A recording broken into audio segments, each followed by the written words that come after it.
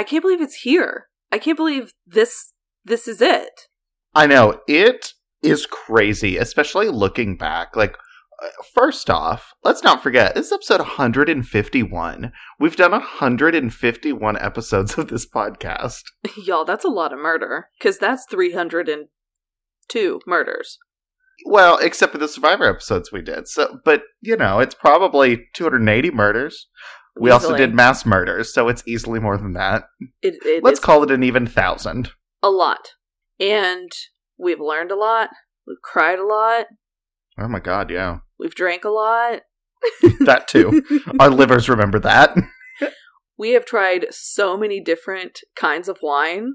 What are the 2 wines that stand out to you as best and worst? Just off the top of your head, so it doesn't have to be true. So there was one, it was like... I mean, don't lie. But it does have to be definitive, is what I meant. Okay, so the very first wine that we tried, that I think the reason it's one of my favorites is because it surprised me so much. It was that French Sauvignon Blanc that we had. This was back when I still lived in Austin, and it started with an A or something. It was one of our very first episodes, maybe like 20 or under. I can't remember yesterday. I'm not going to remember 3 years ago. Well, drank. That was one of my favorites. And one of my least favorites, oh my god, it was when I accidentally bought that pink wine that I thought was rosé, and it wasn't. It was just like pink wine. And so I was like, I'm going to use this to make a cocktail. Y'all, it was drinkable, but I don't know. That's fair. Didn't you? Oh my god, yes. Do you remember the wine that you spit out?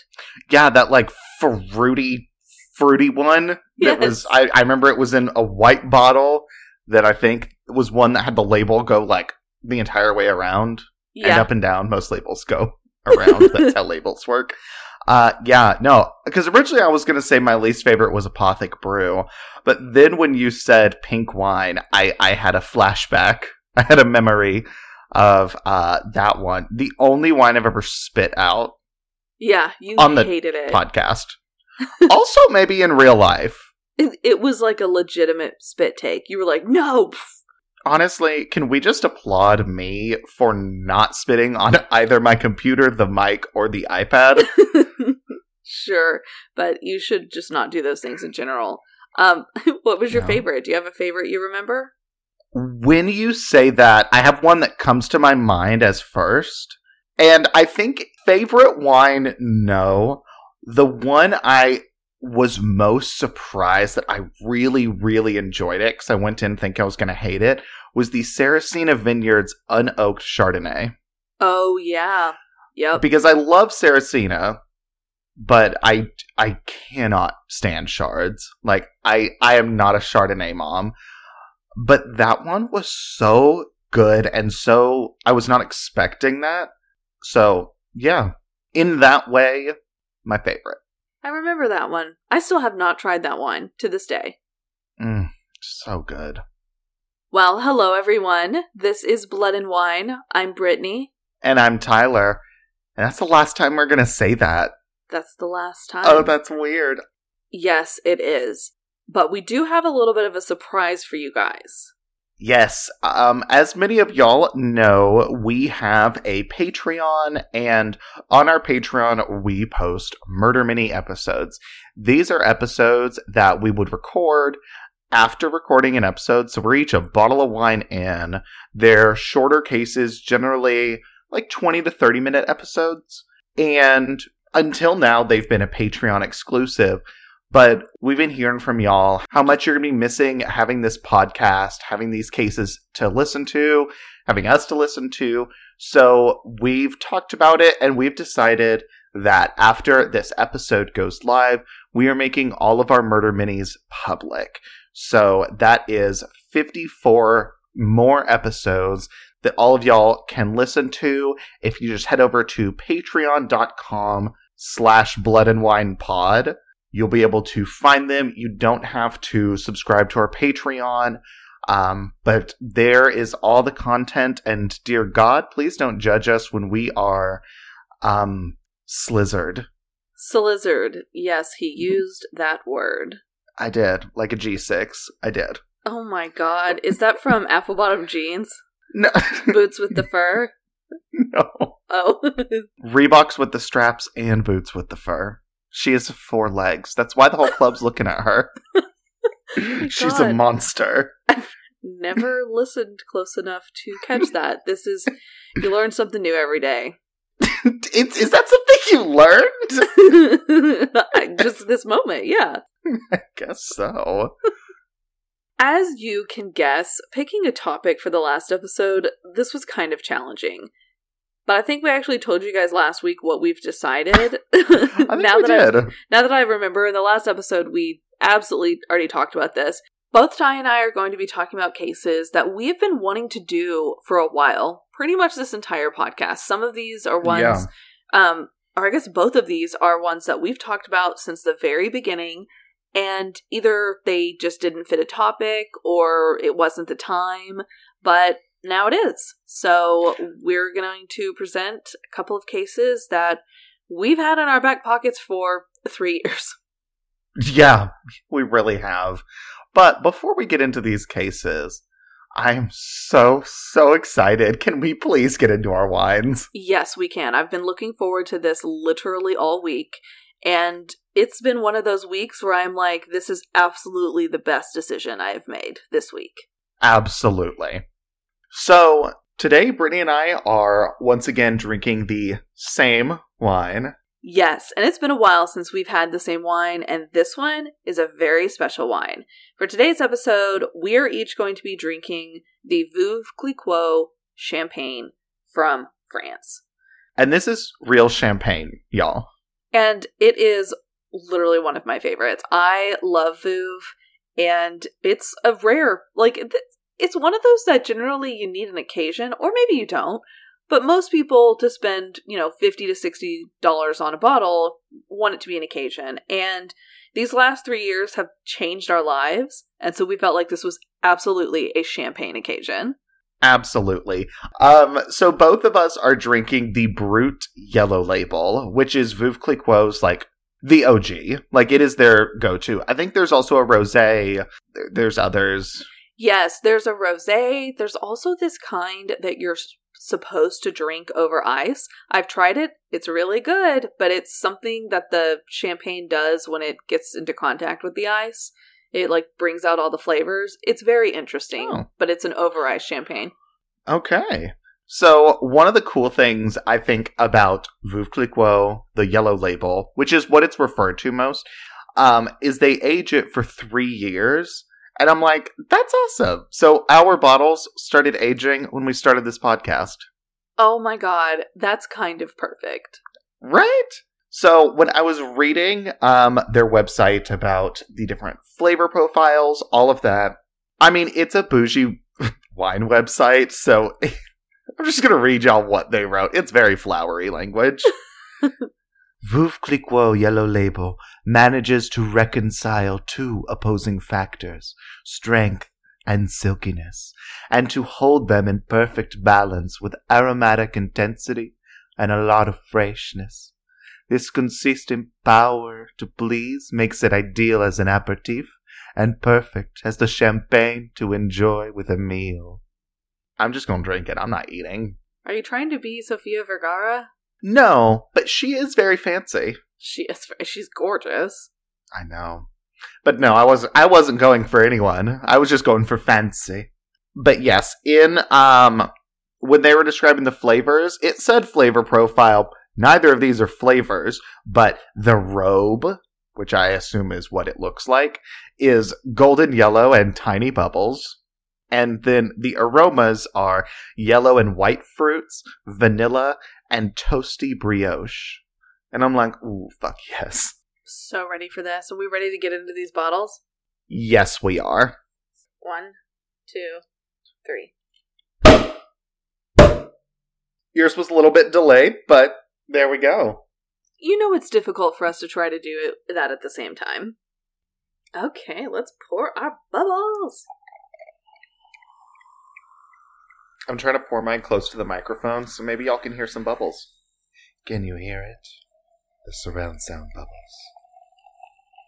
Oh, it smells so good. Oh, yes.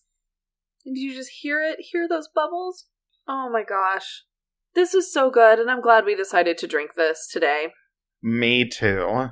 So, to all of y'all who have stuck with us for the past 151 episodes, who've listened to us talk about murder, survival, about ourselves, our lives, thank y'all so much. Yes. Cheers. This is all to you. Cheers.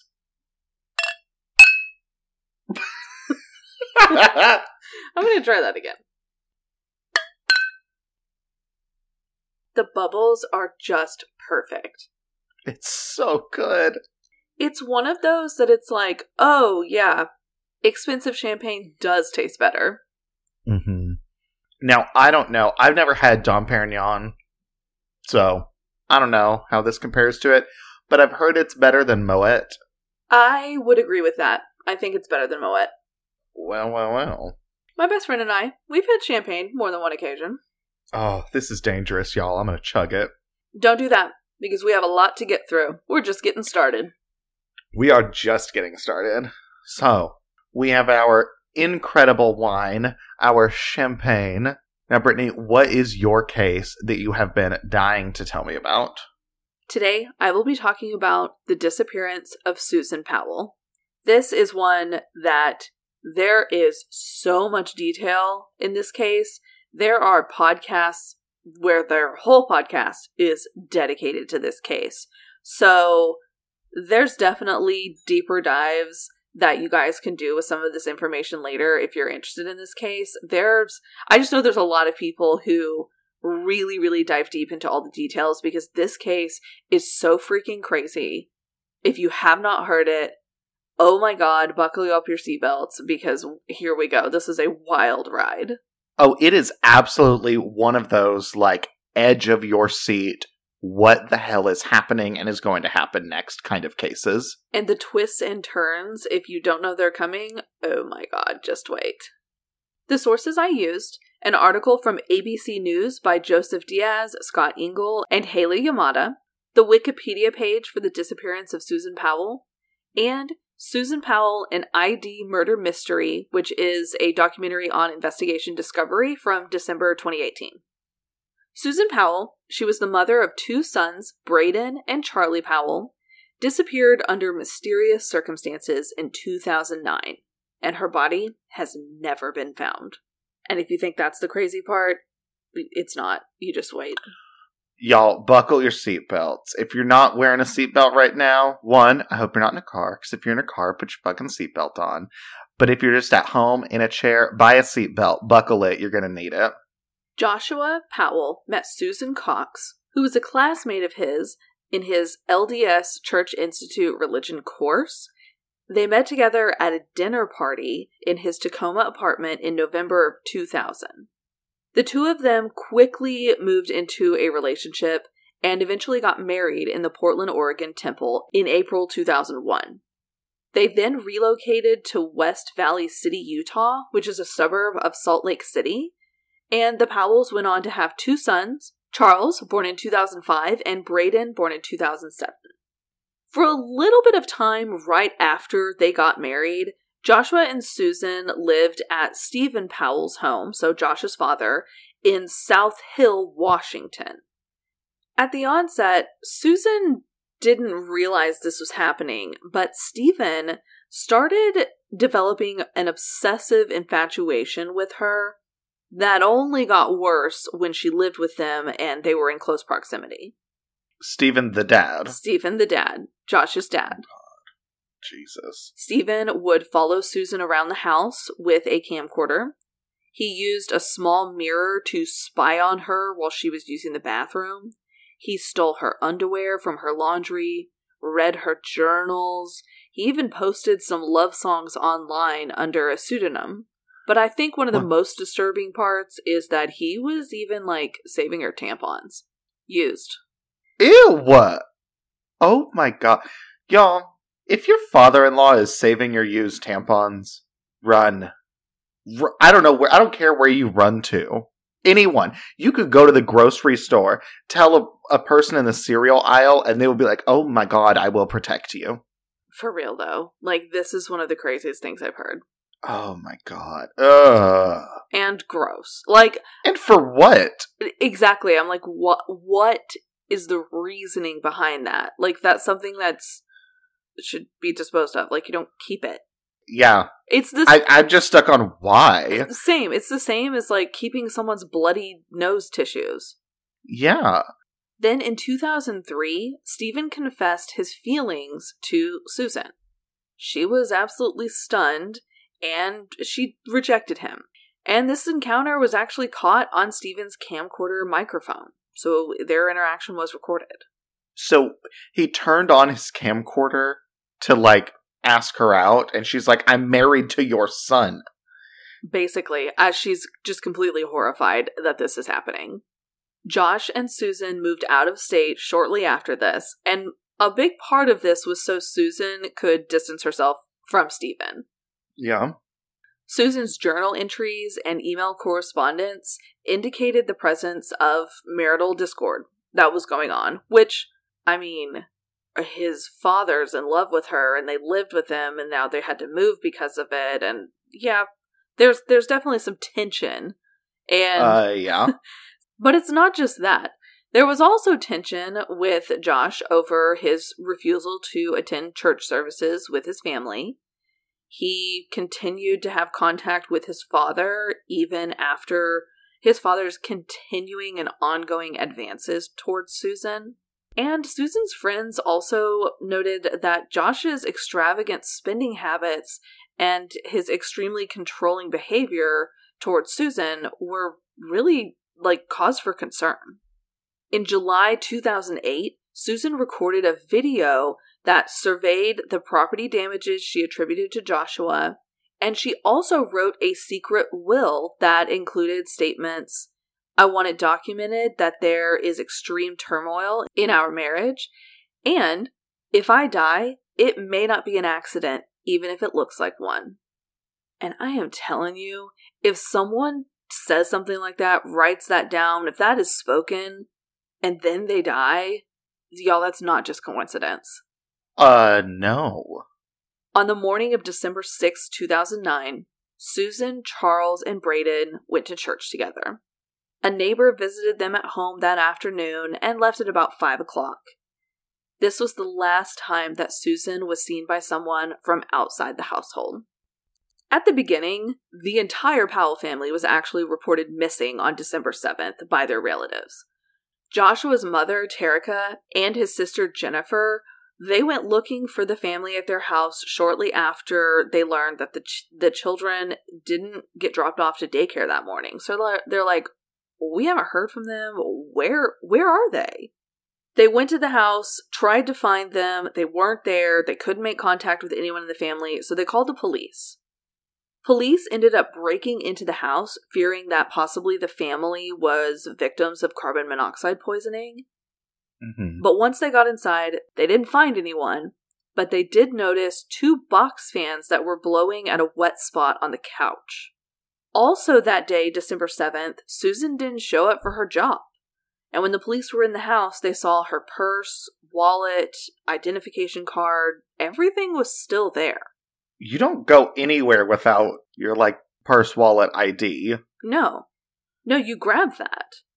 Her cell phone was later found in the family's only vehicle, which was a Chrysler Town & Country minivan that Joshua had been using. So later that day, December 7th, at about 5 p.m., Josh returned home with the 2 boys, and he was immediately taken to the police station for questioning. Because at that point, like, up until he drove in, up into his driveway with his boys, they'd been missing. He claimed that he left Susan sleeping at the house shortly before midnight on December 7th, and he'd taken the boys on a camping trip to Simpson Springs in western Utah. Police visited Simpson Springs on December 10th, but they didn't find any evidence of the campsite that Josh described to them. And they also found it really suspicious, as do I, that Joshua would take his boys out, both really young, camping in blizzard conditions after midnight. Also, Sunday night, they have school, and yeah, who goes camping in the winter in the Utah desert and mountains? Especially in a blizzard. Especially, like, at midnight. Well, yeah, and, like, also, he has work the next day, too, which is just a few hours away since it's after midnight, and he hadn't told his boss anything about not coming into work that next day. He told the police it's because he thought it was Sunday and not Monday. Like, so he thought he went out on Saturday night into Sunday, not Sunday into Monday. And I'm like, dude, that's a piss poor excuse. Yeah, because the family went to church that morning without you. But he doesn't go to church, so maybe he doesn't even know. Like, it doesn't cross his mind. Not trying to defend him, because obviously he's lying. Who forgets the day of the week, especially on Sunday? Sunday is the day you are most aware of what day of the week it is. Yes, because tomorrow's Monday. Yes, exactly. Like, if he was saying, oh, it was Wednesday, I thought it was Thursday, okay, fair. That'll work for Sunday. When the police were searching the Powell residence on December 9th, investigators found traces of Susan's blood on the floor, life insurance policies on Susan for $1.5 million, and a handwritten letter from Susan expressing fear for her life. Anytime anyone wants to take a life insurance policy out on me, I will be suspicious I'm about to be killed. Yeah, it literally... Especially one for, like, $1.5 million. One of the most obvious red flags. DNA test results that were released in 2013 ended up matching one of the blood samples to Susan, while the other sample was determined to have come from an unknown male contributor. Following Susan's disappearance, Joshua was doing things that were regarded as very suspicious. He liquidated Susan's retirement accounts, canceled her regularly scheduled chiropractic sessions, and ended up withdrawing his children from daycare. He had also previously spoken to his coworkers and asked them about ideas for how to hide a body in an abandoned mine shaft in the western Utah desert. What the fuck? Again, one of your coworkers asked those questions, maybe call the police. Especially if they're like, you know, on Monday they come to you, they're like, so how do you drain someone else's 401k? And then on Tuesday, how do you hide a body in a mine shaft? I mean, come on now. Do you think that would be a good place to hide the body? Most likely no one's going to find it there, right? Like, seriously. And if the coworker has a really good and detailed answer, you also should keep an eye out on them. They may be corresponding together. They're like, ooh, you talking the Blue Diamond Mine? I wouldn't go there. I'd go to, Green Spiral. That's a great mine. Real deep, no one goes there. Don't even know how far the bottom is. Police interviewed the oldest son, Charlie, who confirmed that the camping trip Joshua described did take place. But, unlike what Josh said, Charlie stated that Susan had gone with them, but that she didn't return. And remember, these boys, they're young. This was in 2009. Charles was born in 2005. Oh, so he's like 3 or 4. Yeah, he's like 4 years old, and Braden was born in 2007, so he's like 2. Weeks after Susan's disappearance, a teacher reported that Charlie had claimed that his mother was dead. To add to that, Susan's parents, Chuck and Judy Cox, claimed that while at daycare, Braden drew a picture of a van with 3 people in it and told the carers at his daycare center that mommy was in the trunk. Oh my god. And he's the 2-year-old? He's the 2-year-old. Investigators planned to question Joshua again. With these coming out, they were like, okay, kids don't just say stuff like this. Investigators subpoenaed all footage and interviews, aired and unaired, of Joshua from local television stations, because he'd been doing interviews like this whole time. You know, when the wife goes missing, the husband's interviewed. Like, this is just like we saw recently with Chris Watts. All this news footage where he's like, please bring back my wife and my daughters, and he murdered them. He knew exactly where they were. Oh, yeah. I mean, Josh is doing the, you know, my wife went missing, and it's a big case. And so police are, like, definitely wanting to talk to him again. On December 14th, Joshua got an attorney for this investigation. Police said that he grew increasingly uncooperative, and then a few days later, he took his sons to Puyallup to stay with Stephen for the holidays, his dad. I mean, your wife is missing, and you take your kids and everything from Utah to Washington? For the holidays. By December 24th, Joshua was considered a person of interest in the investigation. Are there any, qualifications someone has to have to be a person of interest? Or can it just be they're a person of interest? Because I know to be a suspect, there are, certain things. I think to be a person of interest, there's just needs to be a cause for concern. Also, the husband of a missing wife is most oftentimes definitely a person of interest. Oh, I know. I'm surprised it took so long. Same. On January 6, 2010, Josh returned with his brother, Michael, to pack up the family's belongings because he was moving he and the boys permanently to Puyallup. Really? Yes. Again, not only, I can, even if I don't agree with it, I could see, okay, your wife goes missing, you need family support, your family is away. Okay. Even though your mom lives in Utah, whatever, you need your dad. Okay. Moving when your wife is missing and you're telling everyone, I don't know where she is, she's just missing. Well, better move states, so if she comes home, knocks on the door, we don't live there anymore? Exactly. It's very suspect. In late 2010, both men, so Josh and Michael, his brother, they claimed that Susan had abandoned her family due to mental illness and that she had left with another man. Interesting they're just coming up with that now. I know, almost a year after her disappearance.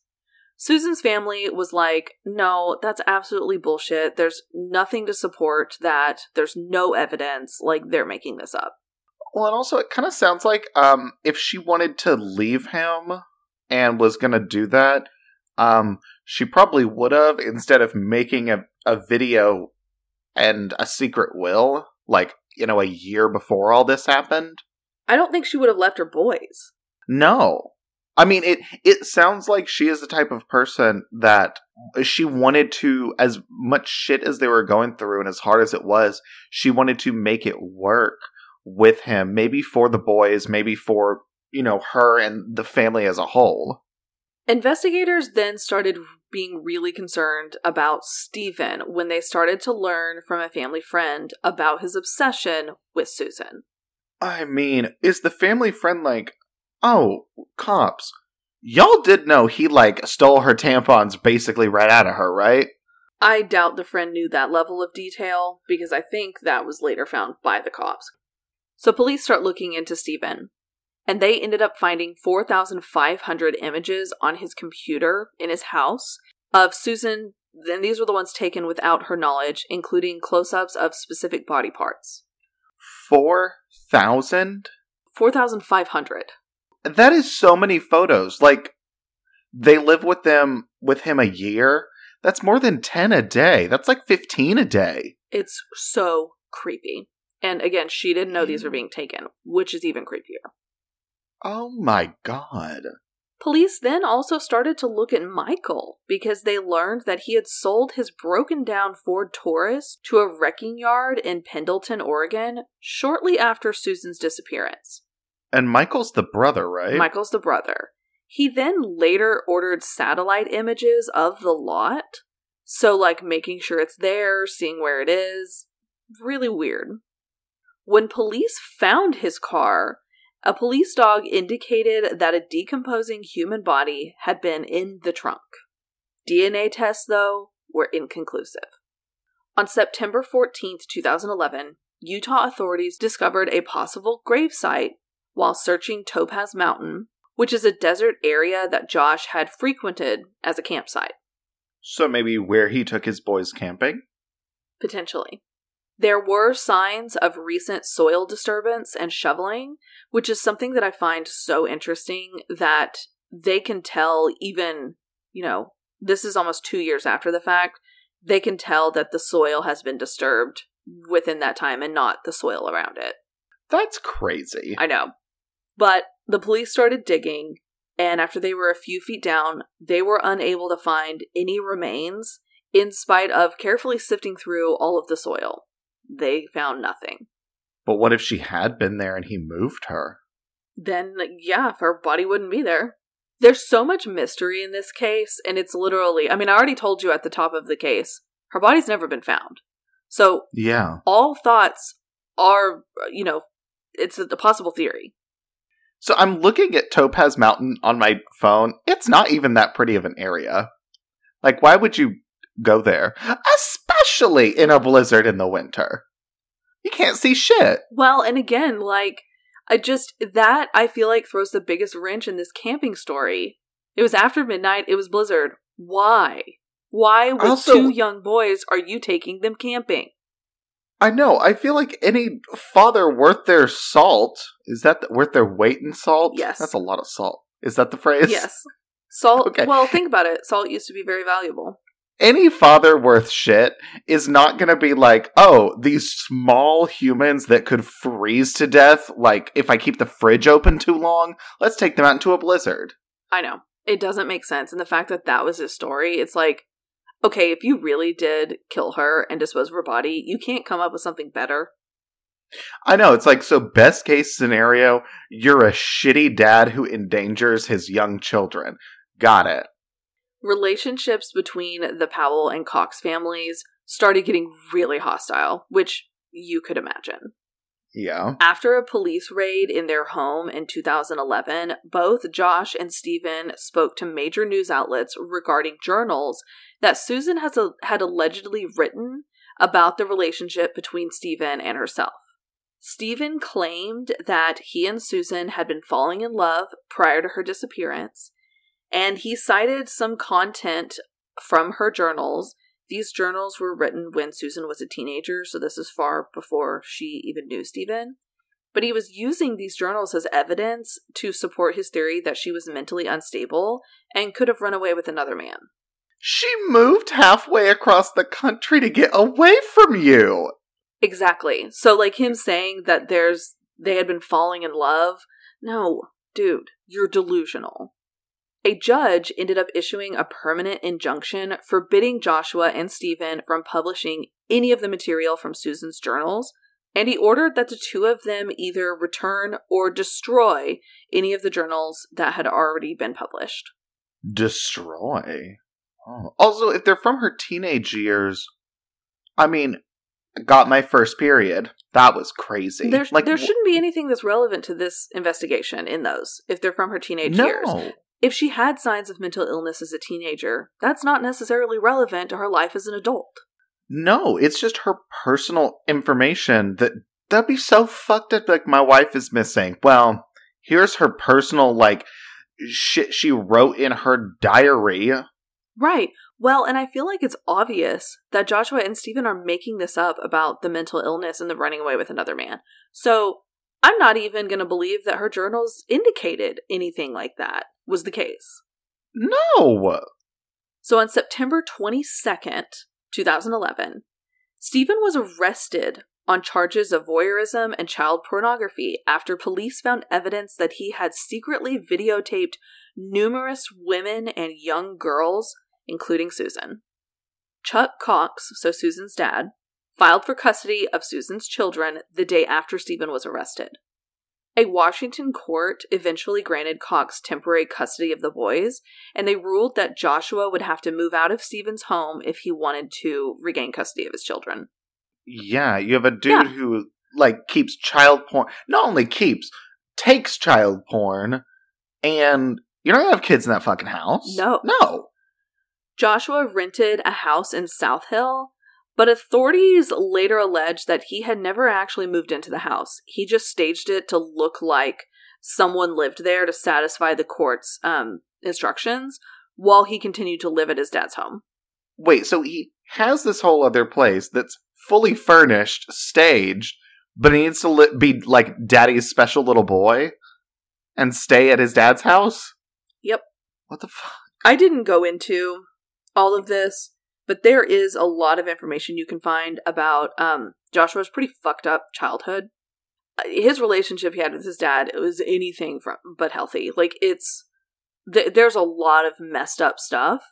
And while some of that could very much be the reason why he's acting the way he is, I just, this case it isn't about him. So I didn't go into that detail. Nope. But if you are interested in finding out about Joshua's background and more about this really weird relationship he does have with his dad, the information's out there. Watch the Investigation Discovery documentary. You get a lot of it there. Also in September 2011, Joshua's sister Jennifer, she starts to think that Josh was probably responsible for Susan's disappearance. His other sister, Alina, was also suspicious of him, but she later withdrew her suspicions and felt that Joshua had been harassed by the investigation. So he even has his own family questioning whether or not he's responsible for Susan's disappearance. Shit. But honestly, with how everything looks, he's not really leaving much gray area for even those who want to think the best of him to have any ground to stand on unless they're being fucking delusional. Exactly. And at this point in the case, so again, it's been about 2 years since Susan's disappearance, there's still not really concrete evidence. All that we really have to go on and the police have to go on is this very, very strange behavior Joshua is presenting, the relationship with his father and the kids and like where they are and how their lives are being affected by what's going on. Yeah. It's just like he's yet to show in any way that he gives a fuck that his wife just up and disappeared, according to him. Yeah. Because I feel like even if, like, let's say, he is totally innocent, she did run off with another man, you're not even going to be like, well, we need to know where she is. What if that man she ran off with is dangerous? You're not going to be concerned? No, he's not showing any of this. And I will say, this case is about to take a turn that I never saw coming. And like I said at the beginning, everything I've already described, I never saw coming. In late 2011, Joshua underwent a series of court-ordered evaluations in Washington. These evaluations did determine that Josh had adequate parenting skills, a steady employment history, and no criminal record or history of domestic violence. But they did raise concerns about the ongoing criminal investigations. Joshua failed to admit normal personal shortcomings. Nothing was his fault in this situation, even though he clearly had marital issues with Susan. He was very overbearing in his behavior towards his sons, and his persistent defensiveness and paranoia. The initial recommendation of the court was for Joshua to have visitation with his sons several times a week, supervised by a social worker. So again, at this point in time, the boys are under temporary custody with Susan's parents, the Cox family. Yeah.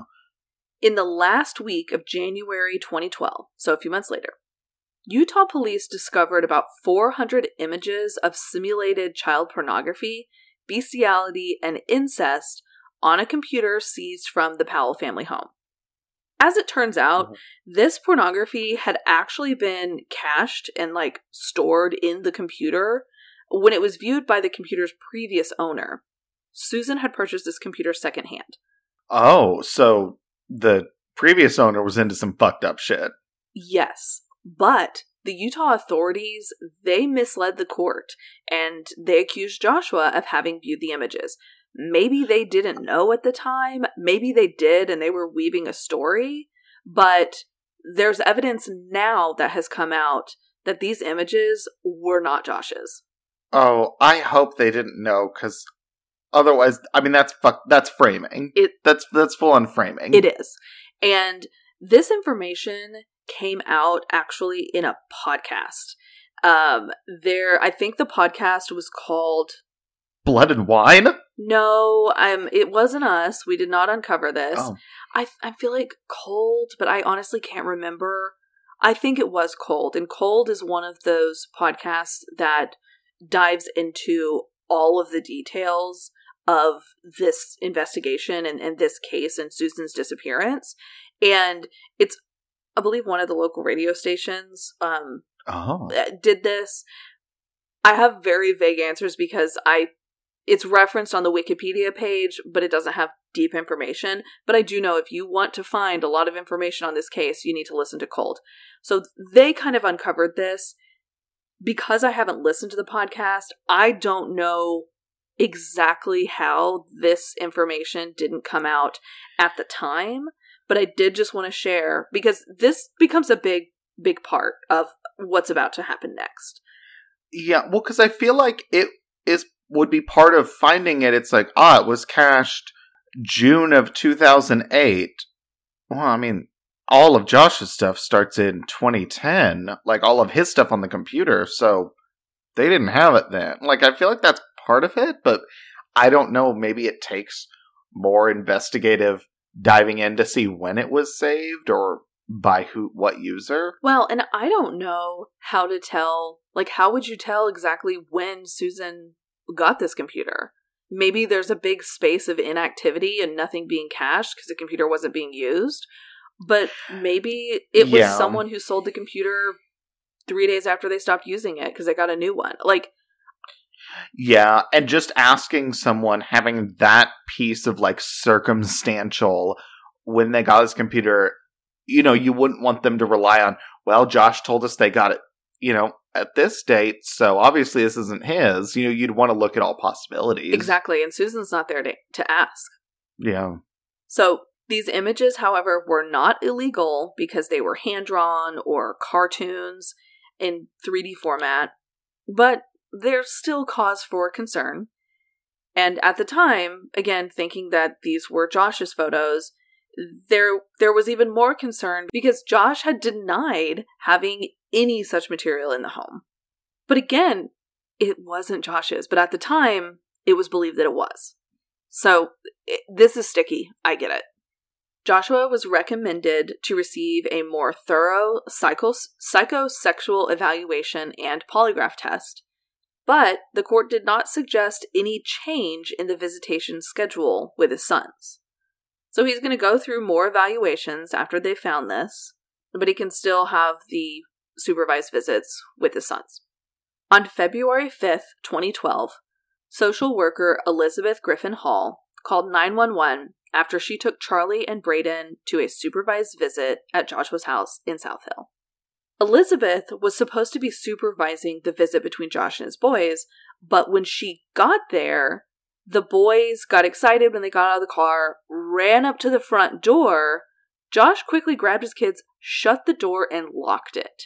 And he would not let Elizabeth in the house. Oh, no. So, this is when Elizabeth calls 911, and she's extremely concerned because she knows, like, she's supposed to be watching these boys. Their father just took them in the house and locked the door. Like, nothing good can come from that.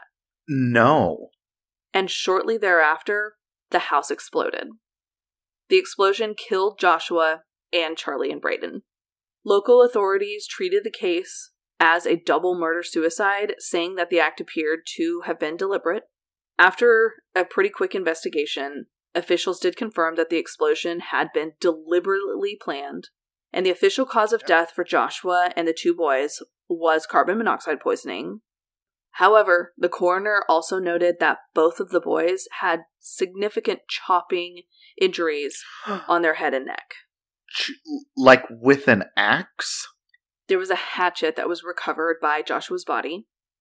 So investigators believe that he attacked the boys with the hatchet before they were all overwhelmed by smoke and fumes. What the fuck? The fire investigation also discovered 2 5-gallon cans of gasoline on the premises, as well as evidence that gasoline had been spread throughout the house. So again, this was obviously done on purpose. Yeah, I mean, he straight up brutally murdered his 2 young kids. He did. There are theories that go around that maybe he was worried that as they were getting older, they were going to start remembering more things and maybe vocalizing them even more. Because they've already spoken up a little bit right after it happened. And so maybe they'd be taken more seriously now that they're getting older. We don't know if this is the case, and we never will know why Joshua did this. But that's one of the biggest theories that abounds, that maybe his kids were at an age that they were going to start talking. Yeah. Well, and, you know, when someone's 2 or 4, maybe they see, oh, daddy hugged mommy really hard. Okay. But when they're 8, they realize, oh, he was strangling her. Like, the memory itself doesn't change, but your comprehension and understanding of what you saw develops. Exactly. Friends and relatives also told authorities that Josh contacted them by email just a few minutes before the explosion to say goodbye. Some of them, including the local bishop, received instructions for finding Josh's money, shutting off his utilities. Records also showed that Joshua had withdrawn $7,000 from his bank account and had donated all of his children's toys and books to local charities days before the incident. What the fuck? So this was like a long, this was planned out completely. Yeah. He also named his brother Michael the beneficiary of his life insurance policy.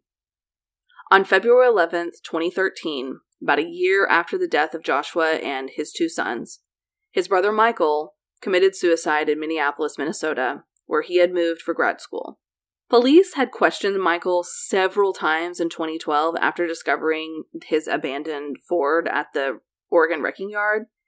And the whole time, Michael was really evasive about why he left his car at that location. He never had a reason that sounded legit, that made any sense, and would never give police really any answers. And like I said, when the police found that car, the dogs determined that a decomposed body had been in the trunk.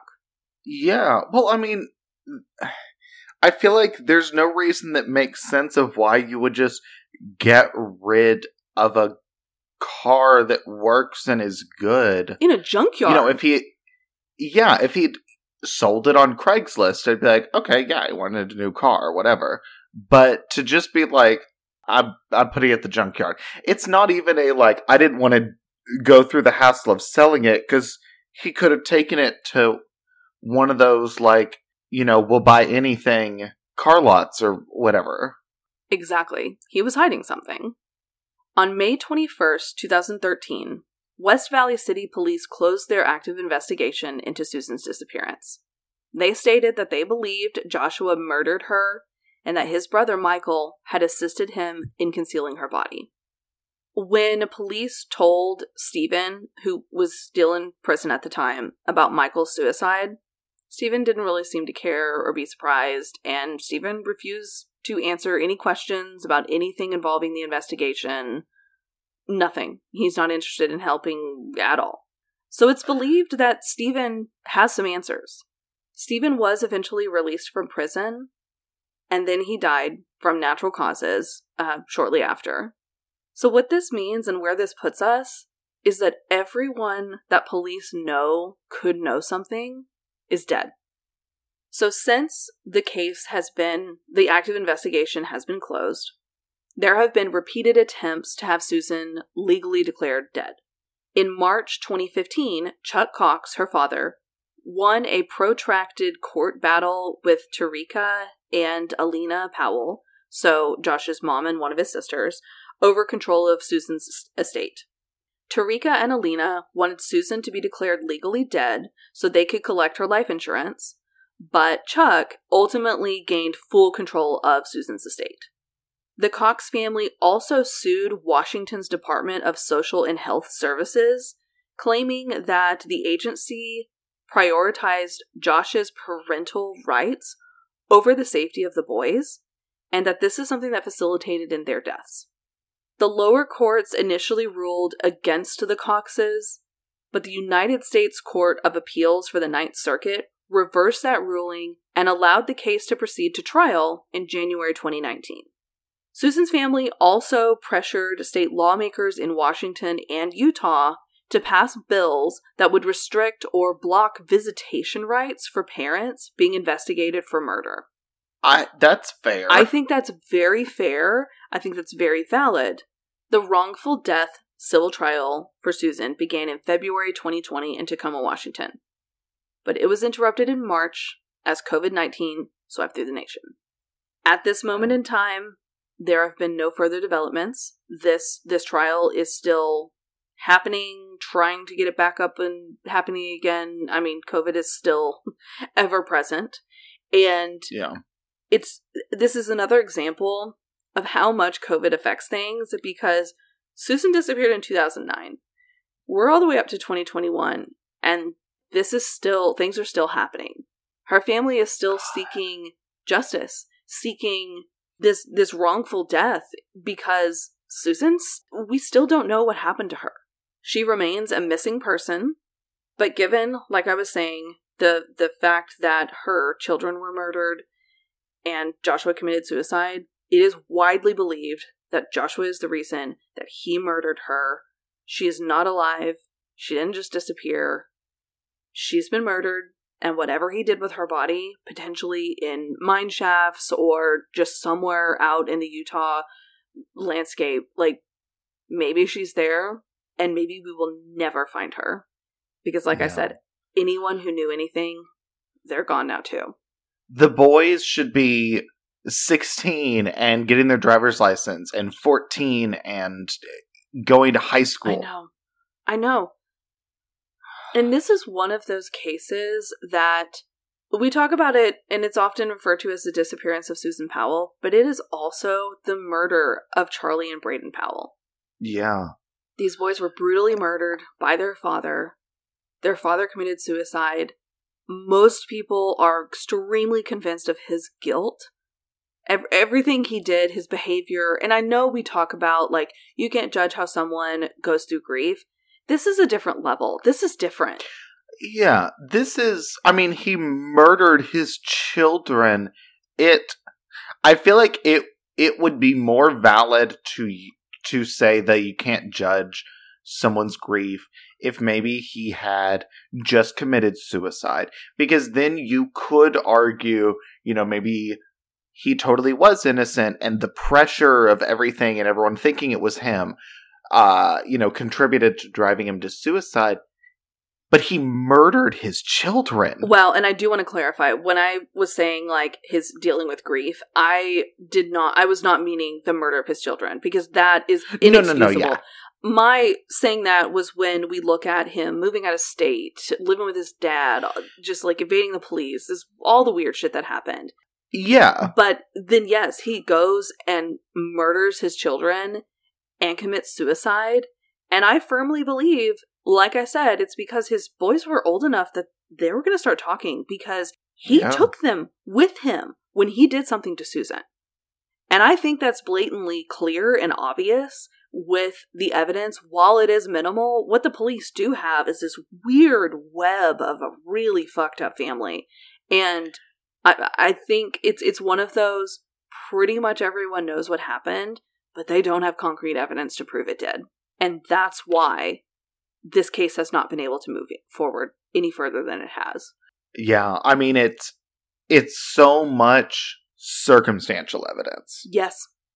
And oftentimes, while people are convicted on circumstantial evidence, Joshua, by killing himself, took that opportunity away. He was never even named a suspect. He was never convicted.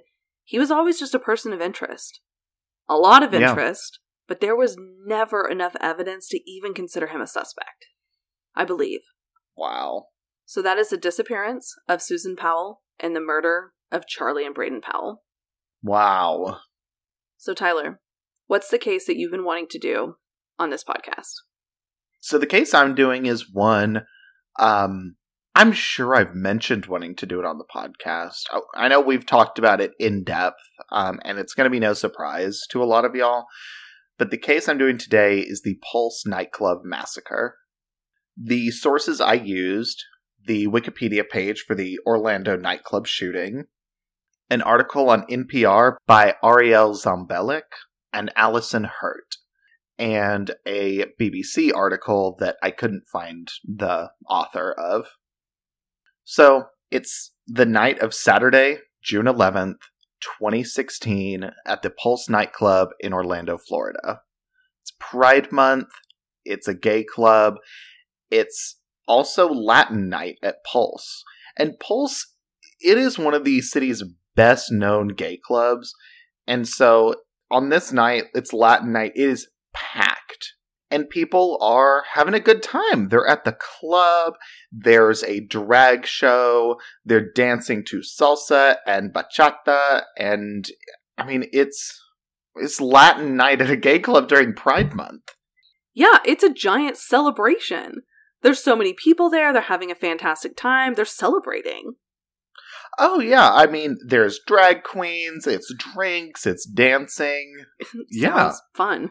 It sounds like a fucking blast. Yes. At about 2 a.m., so now it's Sunday the 12th, technically, it's last call at the bar, and there's about 320 people inside the club. And about the same time, a man named Omar Mateen arrives at the club. Mateen is armed with a semi-automatic pistol and a semi-automatic AR-15 type assault rifle. At 2:02 a.m., Mateen walks past Officer Adam Gruler, who he's a uniformed off-duty Orlando police officer, and he's working like extra duty as the security guard at the club. Right. And even though it's this dude walking into a club, I mean, at last call, at closing time, no one really thinks twice. Mateen enters the building, he walks out onto the middle of the dance floor, and he begins shooting. Immediately, dozens of people fall dead. Many people are injured. And it takes a second because, you know, it's a club. It's pitch black. There's flashing lights. The music's loud. But once people start to realize what's happening, everyone starts to run for their lives. Many of the people who were shot on the dance floor are now being trampled by the crowd trying to escape.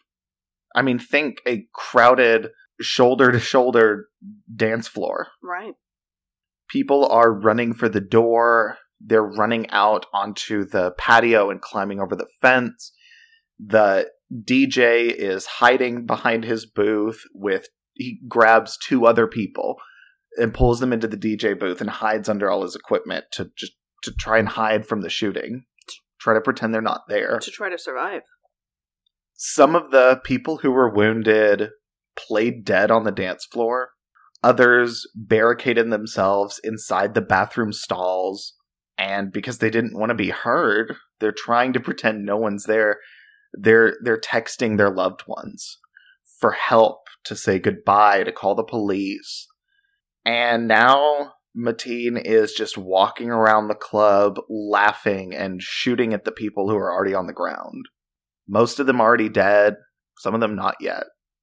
Gruler, who is the security guard, he immediately took cover and he called the police for assistance because he is a uniformed police officer, but it's just him. He's the only one there. Right.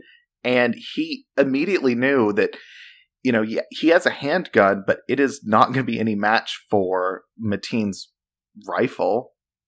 But then he saw Mateen shoot 2 patrons who were trying to get out of an emergency exit. And so he comes out of where he was hiding and starts firing shots at Mateen. And they began a gun battle near the entrance of the club. Mateen then, withdraws. He goes back into, the rest of the nightclub, and he continues to shoot victims. Sometimes, again, he's firing into people without checking if they're already dead, and he's just shooting at anyone he sees. Additional officers arrived at about 2:04 a.m. So it's been 2 minutes since this started, since he walked into the club. 2 minutes. That's all that's passed. 2 minutes. 120 seconds. 4 minutes after they got there, they go into the club after, assessing what the fuck's going on. They walk to the club and they start exchanging fire. There's now a gun battle in the middle of the club over all these people on the floor who've already been shot. No one. I'm still stuck on the 2 minutes. No one should be allowed to have a weapon that can do that much damage in 120 seconds. No. What is actually fucking wrong with people that think they should? I know. Why? The thing is, technically, from my understanding, I'm not a gun person. I don't like guns. This case is a perfect example of why I do not like guns. Technically, from what I understand, a semi-automatic just means that when one bullet is fired, the way the gun does, it puts another bullet in the chamber. So you can click and then click the trigger and it shoots. Whereas an automatic is like you can hold down the trigger and it just continues firing. So like if you think of like a old cowboy pistol that you have to put the 6 bullets in and shoot and then do the thing, like I don't think that would count as semi-automatic. No. At 2:09 in the morning, the nightclub posted on its Facebook page, "Everyone get out of Pulse and keep running." I mean, the owners of the club, like, what else can they do? Could you imagine seeing that? Seeing that and being there. Seeing that and not being there. And not being, And not knowing what is going on, but knowing that something really, really bad is happening. Well, because think of all the people hiding, like, in the bathrooms. I'm sure so many of them, maybe they were on Pulse's Facebook page trying to see if there's any updates or anything. I don't know. But what else can you do? When the additional officers got there, just a couple minutes after it started, Grueller told them he's on the patio. And immediately he returned to the gunfight of trying to stop Mateen. 2 officers joined him and begin engaging him, and they get further into the nightclub. But then Mateen goes towards the bathrooms where people were hiding, and a hostage situation began. So far, it has been less than 5 minutes since the shooting started, and Mateen has fired approximately 200 rounds. The only time he's stopped shooting is to reload. The representation that you've made sure to include in your case of the timing is so important, because I don't think it's as widely known and understood that shootings happen extremely quickly, and it's why there's so many casualties. Like, I don't think that's something we think about when, unfortunately, we're discussing the all too many shootings that happen. Yeah, well, I mean, think about it. 5 minutes, that's 300 seconds. In that amount of time, he shot more than 200 bullets. That's almost a shot a second consistently. Yeah. No one should be able to do that. There is literally no fucking need to have a gun that shoots like that. This is not about personal protection. No one is getting robbed or someone breaks into their home and they need to shoot 200 bullets. Exactly. This is a weapon meant to destroy.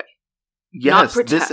This is a gun meant to kill. Mow people down, to kill people, not to protect someone.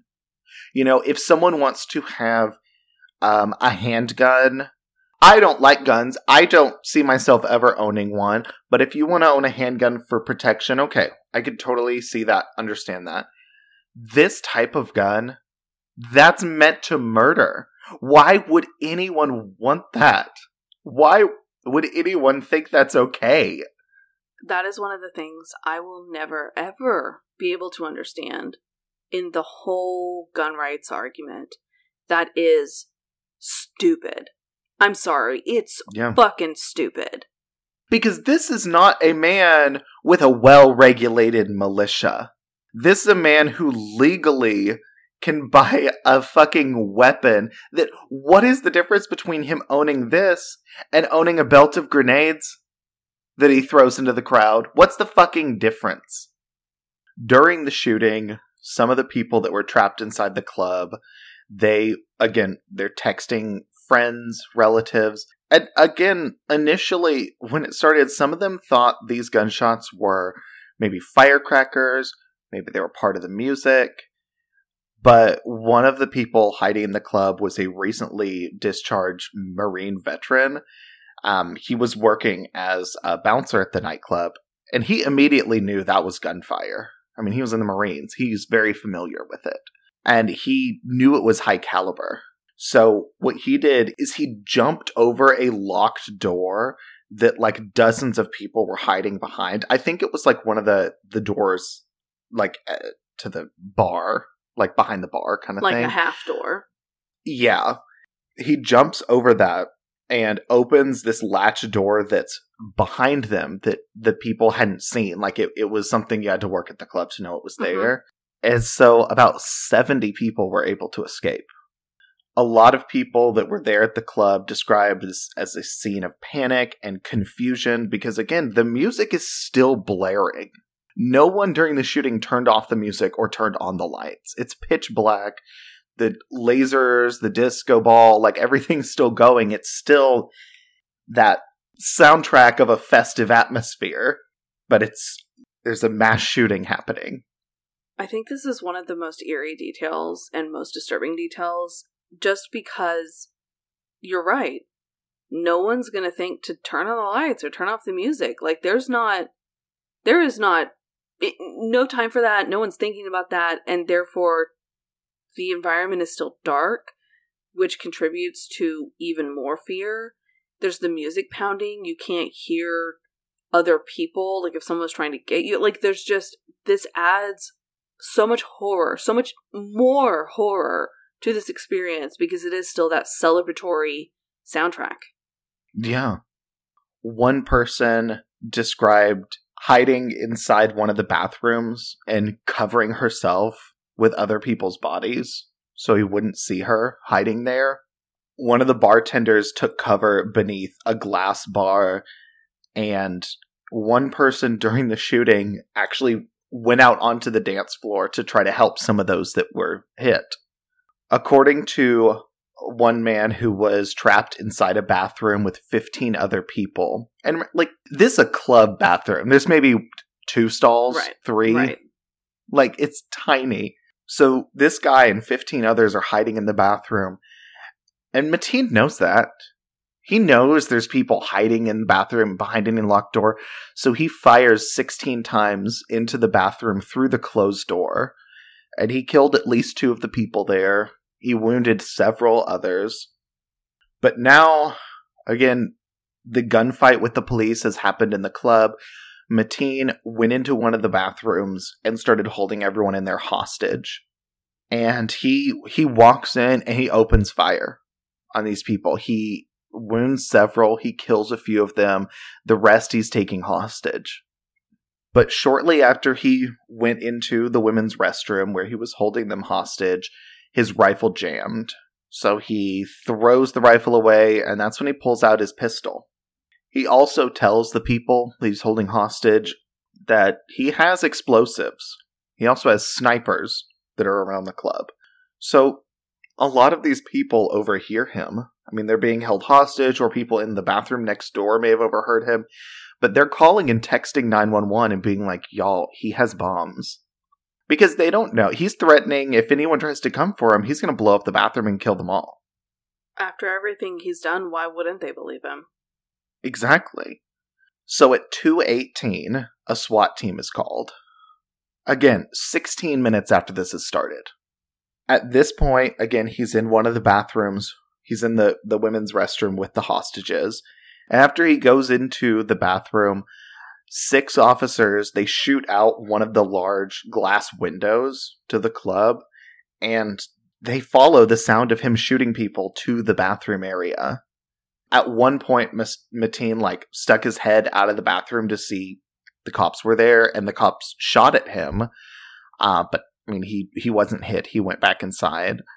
And after the gunfire stopped, the officers were ordered to hold their position, do not storm the bathroom, because it's a hostage situation. After about 15 minutes, the SWAT team arrives, and they have the officers who are in the club pull out, because they're not in tactical gear, they're not in SWAT gear, and then the SWAT team took over the operation. So now, the SWAT team is there. They're trying to figure out how to get his hostages out. But they're also rescuing other people who are trapped in the nightclub. Because they know now, okay, he's in the bathroom. Right. We can clear out people that are hiding. on the dance floor, on the patio, other places. And one of the officers went in, and because there were so many people just lying on the dance room floor, a lot of them were dead. Some of them were just hiding. The officer went in and just yelled, "If you're alive, raise your hand." So by 2:35 a.m., just like 30 minutes after this started, police had managed to get almost everyone who was injured out of the nightclub. But the people that remained were the hostages that Mateen was holding in the bathroom, as well as about a dozen people that were hiding in the dressing rooms, because the SWAT team wasn't able to get to them. They're just too far back, and they're not able to get over there. I think it's too close to... the bathroom. The bathroom. Yeah. Also at 2:35, Mateen made one of several 911 calls. And he told the operator, "I want to let you know, I'm in Orlando, and I did the shootings." He's bragging about it. At 2:48 a.m., Mateen spoke with several different crisis negotiators from the Orlando police. He had a second conversation with them at 3:03, and then another one at 3:24 a.m. And all the while, the hostages are still in the bathroom with him? Yeah. Mateen identified himself as an Islamic soldier and threatened to detonate explosives, including a car bomb and a suicide vest. And he made sure they knew it was the kind, quote-unquote, used in France, with, referring to the November 2015 Paris attacks. Yeah. Mateen also spent time online when he was shooting up the club and during the hostage situation. He was checking Facebook. He was searching Pulse Orlando and shooting. He wanted to see his own fame in front of him. He also called a friend. He texted his wife. He was unbothered. At 3:58 a.m., the Orlando Police Department's Twitter account warned residents to stay away from the area. I don't know why it took them 2 hours to tweet that. Agreed. I was about to say, isn't that a little delayed? Yeah. I mean, the nightclub tweeted it out a couple minutes after. At 4:21 in the morning, police were able to clear a way for some of the people that were trapped inside the club to escape, because they were able to rip out one of the air conditioning units that was in the wall in the dressing room. So those that were trapped in the dressing room were able to crawl through that hole to get out. At about 4:29 in the morning, Mateen told the hostage negotiators that he was planning to strap explosive vests to 4 hostages and put them in throughout the building and detonate them in the next 15 minutes. And so once he said that, the officers were like, "Okay, we're done negotiating. We're going to blow our way through the wall and get into that bathroom." Now it's about 5 in the morning. And so the people inside, they've been trapped. It's now been about 3 hours. Some of them are wounded and bleeding. I mean, the survivors that the police haven't been able to get out. Yeah. They're laying there dying. Some of them are calling the police on their phones. They're pleading for help. And about 5:02 in the morning, the SWAT team and the other police officers, they began to breach the bathroom wall with explosives. Just before the breach, though, Mateen goes back into the women's restroom where the hostages are, and he opens fire. He winds up killing a guy who actually sacrificed his life. He jumped in front of the woman behind him to save her from getting shot, and then he killed another person. At 5:07 in the morning, so 5 minutes after they tried to blow open the wall, 14 SWAT officers entered the building because the hole in the wall they tried to blow open, it wasn't big enough for them to get in. Yeah. So they drove an armored vehicle into the wall to bust it open to get the people out of there. You know what? At the end of the day, yeah, they know that's going to break down the wall. Yeah. I mean, it was like it's a Bearcat armored vehicle. I don't know what that means. I'm imagining full-on military. I mean, it's a SWAT team. It's military shit they're using. Right. They used 2 flash grenades to distract Mateen, and then they started firing at him. And, they bust down the wall. Mateen leaves the bathroom, he goes out into the hallway, and 7 minutes later, at 5:14, he starts shooting at the officers. Mateen was shot 8 times and killed during the shootout, which involved at least 11 officers who fired about 150 bullets. Mateen was reported down by the police officers at 5:17 a.m. And during this final push, 30 hostages were rescued and freed from the bathroom. There were that many people in there. There were that many people who survived in there. Yeah. I'm glad you made that clarification because there were a lot of people in there. Yeah. 49 people were killed by Mateen, and another 58 were injured.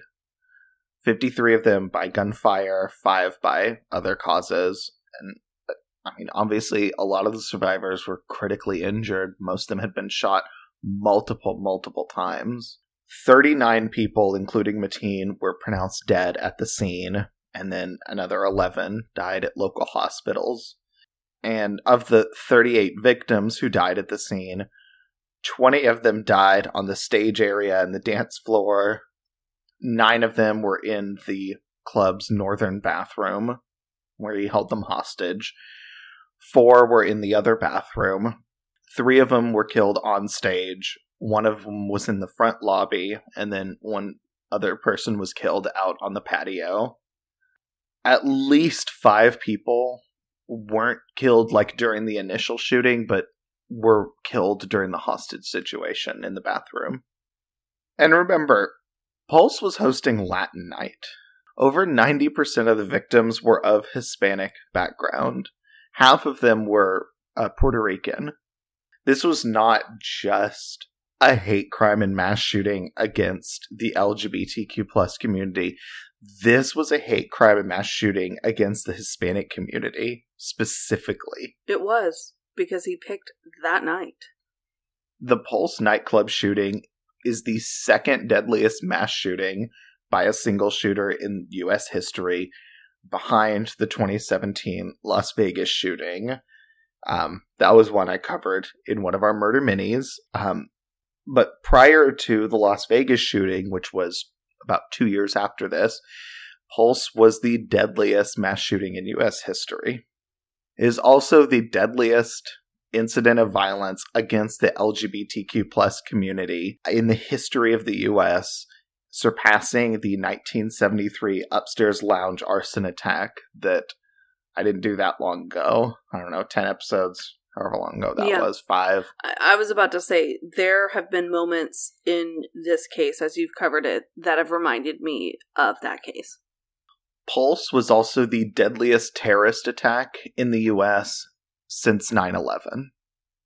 And I remember hearing about this. I lived in Seattle at the time, so I was on the Pacific time zone, so I was awake when I started getting the news alerts, and I didn't know anyone in Orlando, but I remember very specifically laying in bed and just reading and watching this go down as it was happening. I remember it too. I think it was one of those things that I saw when I woke up in the middle of the night. You know, sometimes you wake up in the middle of the night, and I don't know if you're like me, but I always pick up my phone. Oh, yeah. This is how I learned about the Vegas shooting that you referenced in 2017. This is how I learned about Pulse. And it's one of those things that shoots you awake quicker than anything else ever. Yeah. And it's with this fear and horror, and especially when a situation is still playing out, which is, in my case, for both of them. There aren't really words you can put to how it feels to know that you're in one place and that somewhere else this is happening at that exact same moment. Yeah. I mean, I remember laying in bed and going between CNN and watching the news to Facebook, because it has that, are you safe thing? Yeah. And because I didn't know who of my friends and people I knew who may be in Orlando, who may be going to Disney World or Universal, and not knowing if I was going to be sitting there and getting a notification. Right. That, someone wasn't marked safe. I mean, I remember doing that during the attacks in Paris, because I do know, I do have quite a few friends who live in France and many in Paris, and not knowing. Right. Yeah, it was hard. It was hard the next day, because I think this was one of the first times that I was ever alive and out and proudly being me, and having my community attacked like this. Brutally attacked. And I don't even know the follow-up to the end, because this case is so impactful. And I feel like it's been a few years since it happened. And I'm glad in a sense that you've waited to do it, because it's something that should not be forgotten. And it's not something that's like headlining the news, but it's so relevant still. And it's something that people should be reminded of, because this is not okay. I say people should be reminded of, but just in the sense that this happened, that there was this attack on American soil, and that there have been attacks all around the world on the LGBTQ plus community, and these should not be forgotten, ever. Yeah, and as much as Stonewall is a part of our history, yes, in America, this is too. Yes. And it's one of those things that it's not just something that happened in the past that you have to go specifically looking for Pulse to be reminded of if you're a part of the LGBTQ plus community. It's something that should be talked about and remembered and memorialized during Pride Month. It's something that, you turn on RuPaul's Drag Race, and if any of y'all have watched Drag Race, Kenya Michaels, who was one of the queens on season 4, she was there at Pulse that night, and she was hiding people in the dressing room.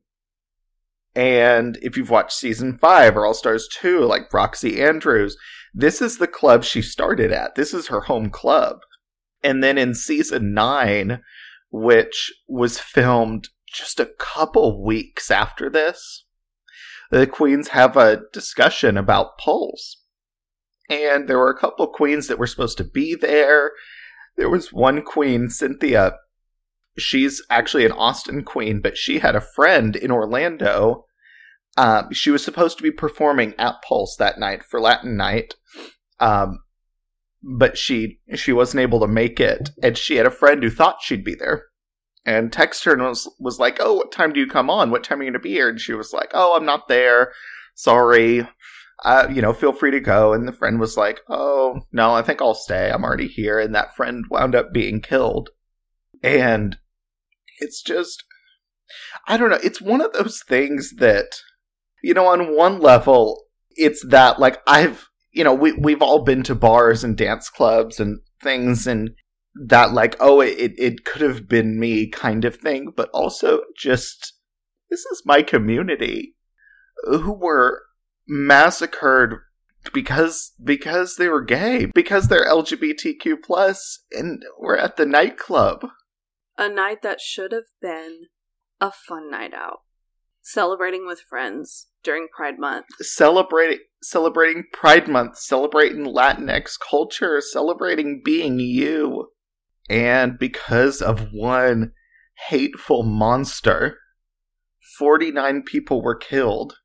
And so many people who were there, who weren't there, had their lives ruined that day. This massacre stretches so far, and into so many lives. Yeah. And that is one of the things that should be remembered. How impactful an incident like this is, and how it stretches so far. This is not just something that happened in Orlando.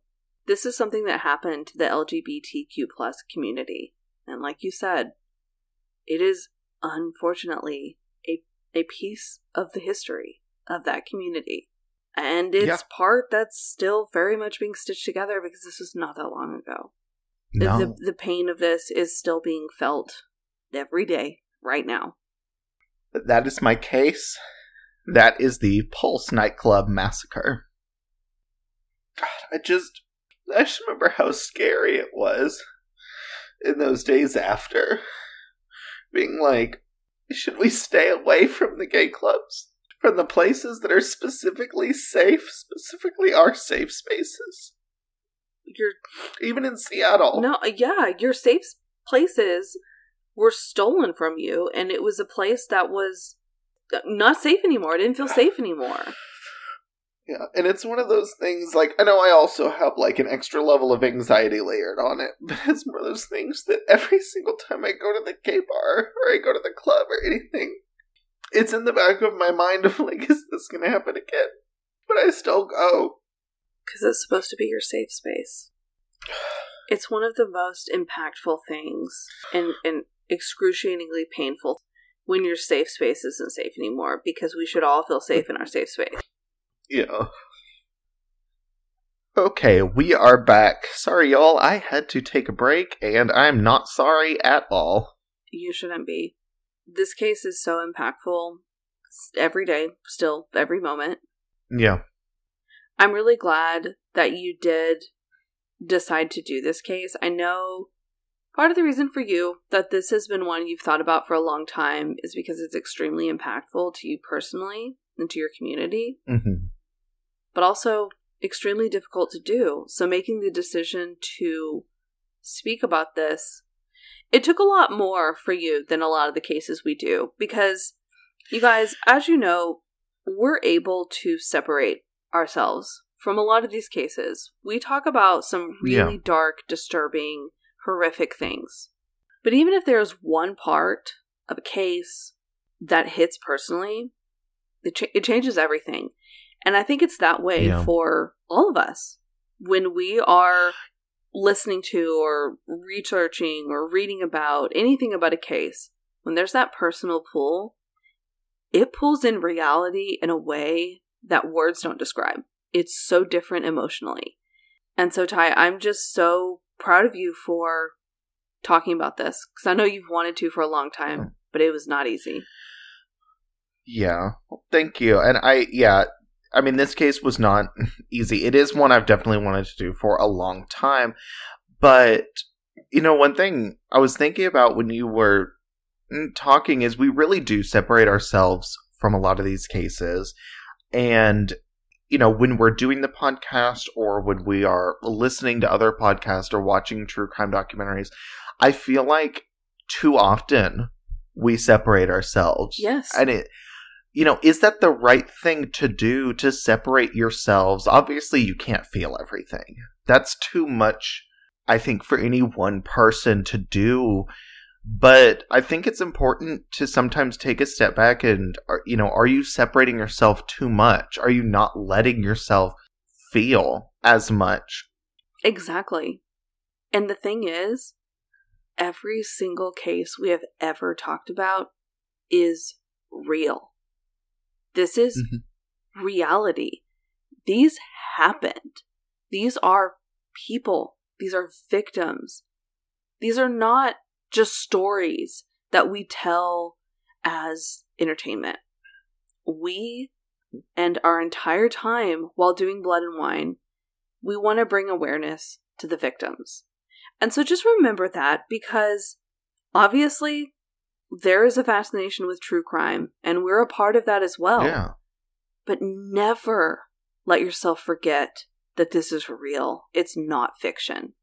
Yeah. And if we can honestly leave y'all with anything, it is that we've tried to do since the beginning, is bring justice and bring light for the victims in these cases that we tell y'all, because every single case we do, that is someone's best friend or daughter or brother or anything.